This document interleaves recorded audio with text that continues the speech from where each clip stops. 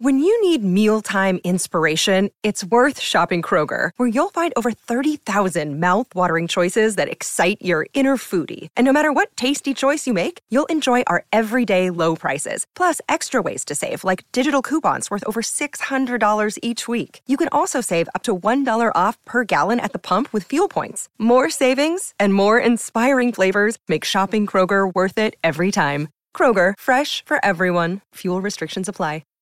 I'm interested in the play because it is so deeply political. I think it takes us into the theater of the political world and makes us aware of how people act, how they do things to other people with words and actions, for better or for worse, how they build relationships, form community, and also experience feelings of love and loss, of togetherness and alienation. This is Shakespeare's war story. There are wars in many of Shakespeare's plays, but this is the play that really invites the spectator into the theater of war and challenges us in those difficult circumstances to judge character and action fairly, and also to judge how we make those judgments. So as we witness Henry and his countrymen trying to form a community and to invade another nation, we see them pulling together but also pulled apart in conflict among themselves.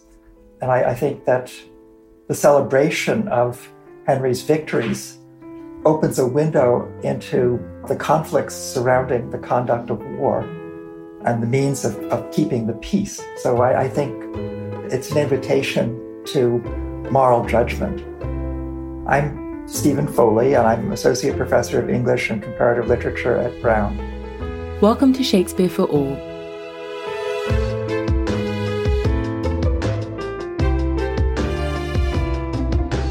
Today we're speaking with Professor Stephen Foley about Henry V. Shakespeare wrote a series of plays based on chronicles about England's past, commonly called history plays, and Henry V is one of the most celebrated of these. Written around 1599, it dramatises the life of the historical English king Henry V, who assumed the throne in 1413. He went to war with France to assert his claim to the French throne and won a dramatic victory in 1415 at the Battle of Agincourt. Shakespeare recounts this story in a play that not only depicts events from history, but represents the very process through which history is made. The most visible shaper of history in this play is the character of the chorus. In ancient Greek drama, the chorus was a group of characters representing the city or the society who offered commentary on the action in the play. Shakespeare's chorus similarly mediates between the play and the audience, always reminding us that we are watching a play. The chorus appears at the start of every act to give us background information, to forecast coming events, and, most significantly, to direct the way we interpret and imagine those events. In the famous first chorus, the chorus calls for a muse of fire. He calls for an animated reinvention of what history can be on the stage, and admitting that that's inevitably going to fail, he then calls upon the audience to piece out our imperfections with your thoughts. Each one of the 5 choruses invokes the audience as the judge and interpreter of history. So in each one of the choruses, that same kind of contract is renewed, and the audience is reminded that it is in their memories that the moral judgments of history are made, and that history itself is shaped. The play opens with a prologue from the chorus. He or she calls for a muse of fire to inspire the play and calls on the audience to bring it to life in their imagination, to look at a handful of actors on a stage and to see 2 mighty monarchies contending on the field of Agincourt. But the play begins not with soldiers or armies, but with 2 clergymen in a political discussion. The bishops of Canterbury and Ely express wonder at King Henry's talent for politics. We hear that, as a prince, Henry showed no interest in learning to govern, but instead hung around taverns in Eastcheap with unlettered, rude and shallow company, including the fat knight Sir John Falstaff. Now, however, Henry has cast off those companions to embrace the responsibilities of rule. What we see here is Shakespeare using a folk motif of the transformation of the frog into the prince to create another sense of mystery about Henry in order to assert his almost magical rise as a king. The bishops plan to win Henry's support for the church by helping him fund a war in France, where, Canterbury hints, Henry has some true titles to the crown, thanks to the military victories there of his great-grandfather King Edward III. Henry asks Canterbury about this supposed claim to the throne of France. The bishop embarks on a lengthy, convoluted speech on the French law of succession. Henry's reply is short and to the point. "May I with right and conscience make this claim?" A great deal hangs on the answer. Even if Henry has some legal claim to the French crown, he can only attain it through war and, as he reminds the bishop, "never two such kingdoms did contend without much fall of blood." The bishop urges Henry to invade France and win his right. After encouragement from his counsellors, Henry resolves to go to war and claim the French crown. "France being ours, we'll bend it to our oar, or break it all to pieces." His resolve is strengthened when the French prince sends a mocking message, a box of tennis balls. The prince doesn't realise what a capable king the once wild youth has become. The chorus says that all the youth of England are on fire to follow Henry, this mirror of all Christian kings, to war. The first recruits we see, however, are far from noble soldiers. They are the king's former companions from Eastcheap, Bardolph, Pistol, Nym and Mistress Quickly. Their first scene is filled with comic squabbles over Mistress Quickly, but their second scene is more sober. They learn that the lusty, gluttonous and merry Falstaff is dead. When we see Falstaff's death recounted by Mistress Quickly, this occurs at the very moment when we see Henry once again trying to prove himself an able king, and doesn't undercut that skillful governance on Henry's part. But it's a touching scene of the loss of a former friend. Henry then loses another friend. He learns that 3 English lords have been bribed by the French to assassinate him, including Lord Scroop, his most intimate confidant. Before he arrests them, he sets a kind of trap. He asks them how he should punish a man caught verbally abusing him. The traitors, making a show of loyalty, say the man should be given punishment, not mercy. He then arrests them for treason, saying his mercy has been killed by their own council. The chorus paints a vivid picture of the king's mighty fleet sailing across the Channel and invites the audience to leave your England and follow the king in their minds to France. The English army besiege the French city of Harfleur, and Henry rallies his troops with a stirring speech. "Once more unto the breach, dear friends, once more, or close the wall up with our English dead."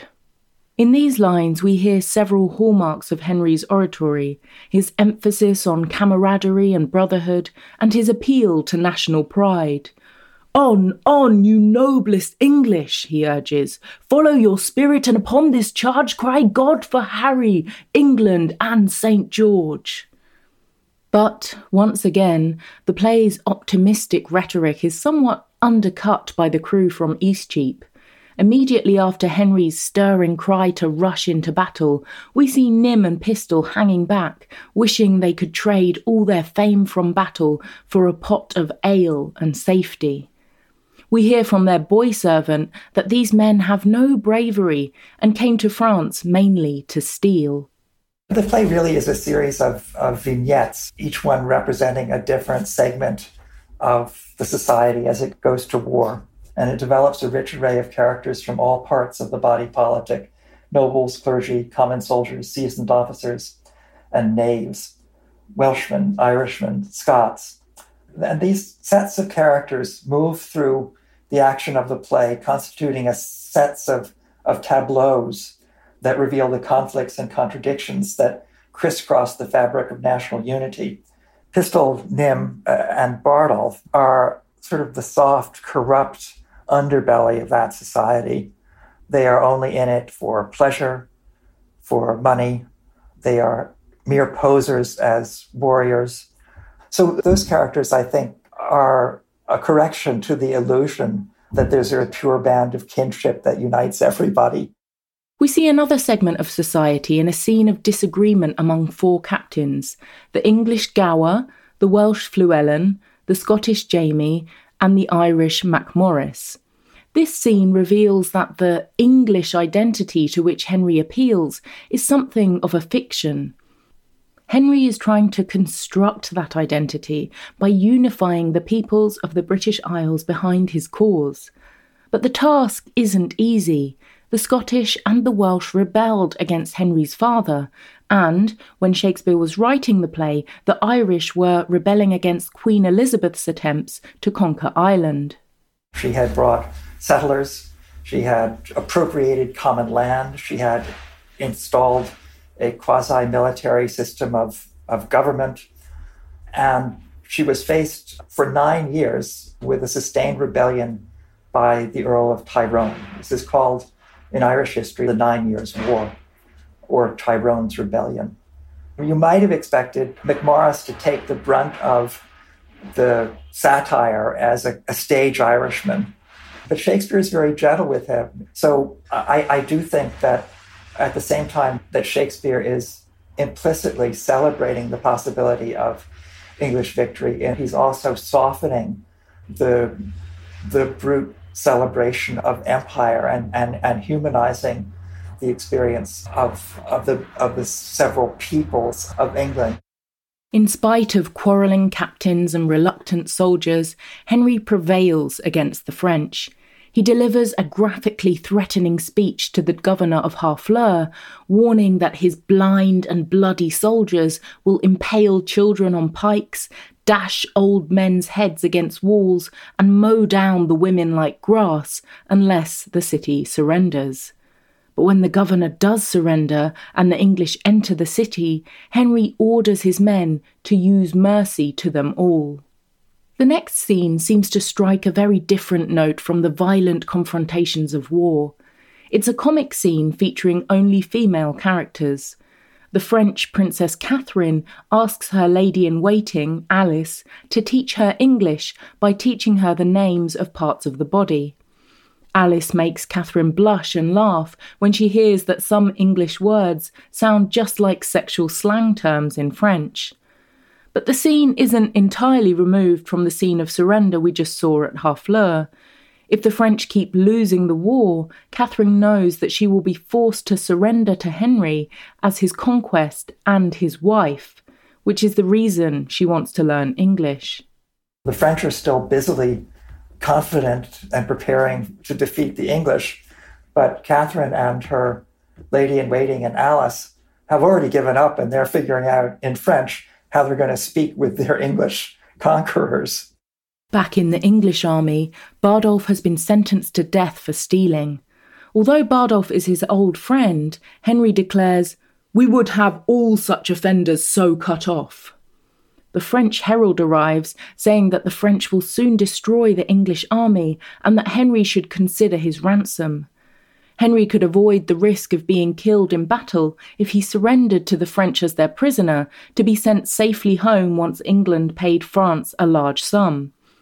But although his soldiers are sick and weak, Henry still insists he will face the French in combat. The next battle is at Agincourt. The French officers drink and joke the night before the battle, displaying their vanity and confidence of victory. The English, by contrast, are fearful that they will die the next day. But the chorus tells us that their cold fear is thawed by their king, who goes from tent to visit all his men, calling them brothers, friends, and countrymen, with such cheerful semblance and sweet majesty that every soldier plucks comfort from his looks.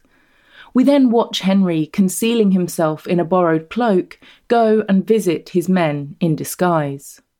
He's here entering into disguise in order to find out something from the point of view of the people that he rules, and also, in a more sly way, to persuade them to come to his way of thinking about what a king should do. Henry joins 3 foot soldiers, Bates, Court, and Williams, who are reflecting with fear and dread on what will happen the next day. Bates says that he wishes that the king were there alone, so that many poor men's lives would be saved. Henry says he believes that the king too feels fear. "I think the king is but a man as I am," he says. But the soldiers insist the king is different from the common people in important ways. If this war is not just, the common soldiers can't be held morally responsible for it. The king, on the other hand, will have a heavy reckoning to make when he's called to account for all the men who died for his unjust cause, especially if they died without atoning for their sins. Henry fiercely denies that the king is responsible for the state of his subjects' souls. He and Williams fall into disagreement, especially when Williams suggests that the king might allow himself to be ransomed. They exchange gloves as a pledge to fight in a formal challenge if they both come through the battle. Henry then reflects in private on the burdens and responsibilities of kingship. What infinite heart's ease must kings neglect that private men enjoy? Henry also prays that God give his soldiers courage and not punish him or his men for the great sin his father committed long ago. Henry's father, Henry IV, seized the crown from King Richard II and brought about his death.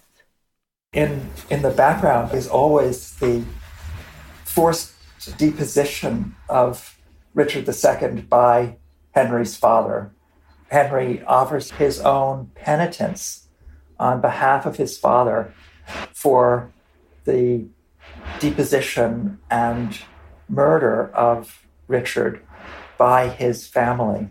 And Shakespeare is following the historical record here in recalling that Henry V had Richard reinterred in Westminster Abbey, restored to the royal place that Henry knew belonged to him. The French are gleeful before the battle, wishing the English army were larger so they would have more glory in defeating them. The English too wish their army were larger as they contemplate the terrible odds against them.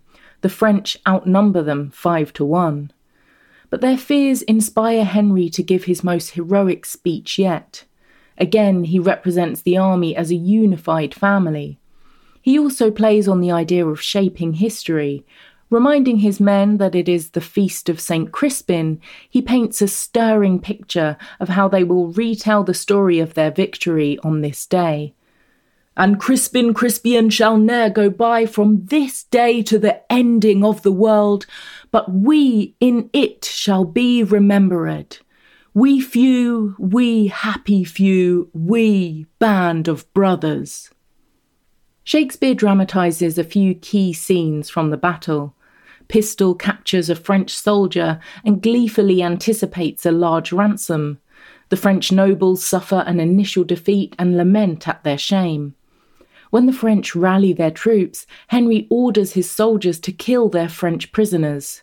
We then learn that the French have killed the English boys who were guarding the camp. Finally, the French herald comes to ask Henry's permission for the French to bury their dead. "The day is yours," he says. The English have won. Henry attributes their victory to God. Once the battle with the French is over, scores are settled among the English. Henry tells the soldier Williams that it was he, the king, that Williams promised to fight. William pleads for pardon, reminding Henry he did not know he was speaking with the king. Henry fills William's glove with gold and returns it to him as an honour. The Welsh captain Llewellyn punishes Pistol for all his insubordination by making him eat a leek, a symbol of Wales. Alone, Pistol reveals his own wartime losses. "My doll is dead," he says, and his only way to make a living now is to steal. The chorus introduces the final act by inviting the audience to imagine the celebrations when Henry arrives in England. He compares Henry's triumphant return to Caesar returning to Rome after successful conquest, and to the general of our gracious Empress returning from Ireland. I think this is probably the most explicit topical reference in any Shakespeare play, and it refers to the expected return of the Earl of Essex from an expedition to Ireland in 1599 to subdue a rebellion. Essex brought with him almost 20,000 troops. This was the largest military expedition of Elizabeth's reign.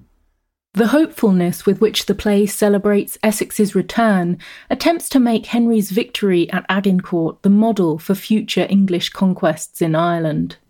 Henry returns to France to negotiate the terms of peace and to woo Catherine, the French princess he is asked to marry. The scene brings back some of the comedy of Catherine's language lesson, as Henry protests that he can only woo clumsily in English, and that his wooing becomes even worse in French. "It is as easy for me, Kate, to conquer the kingdom as to speak so much more French. I shall never move thee in French, unless it be to laugh at me." But the comedy sits alongside a disquieting awareness that Catherine cannot really refuse him. Henry has conquered the kingdom, and she is part of his prize. The French king agrees to all of Henry's demands, including that he marry Catherine and be made heir to the French throne. The play concludes with a final chorus, which celebrates the victorious Henry as this star of England, but also reminds the audience, in more subdued tones, of what came after Henry's conquest. He died young, his son, Henry VI, became king while still a baby, and, during his reign, such disputes erupted among his councillors that they lost France and made his England bleed. All of the florid rhetoric of celebration that marked the chorus completely disappears in that last epilogue. It doesn't cancel what happened, but it makes us aware of the lack of control that individual actors have over the course of events. A cycle that begins with Richard II as a disabled monarch ends with Henry's son displaying the same inability to hold his country together, and he literally loses all of the territory that Henry had won. The final chorus negotiates uneasily between the play's ongoing attempt to retell history in a particular light and its forced acknowledgement that the past cannot be altered. In the next episode, we'll look more closely at how Shakespeare gives shape to history. We'll also discuss the character whose shape continually seems to shift, the indecipherable figure of Henry himself.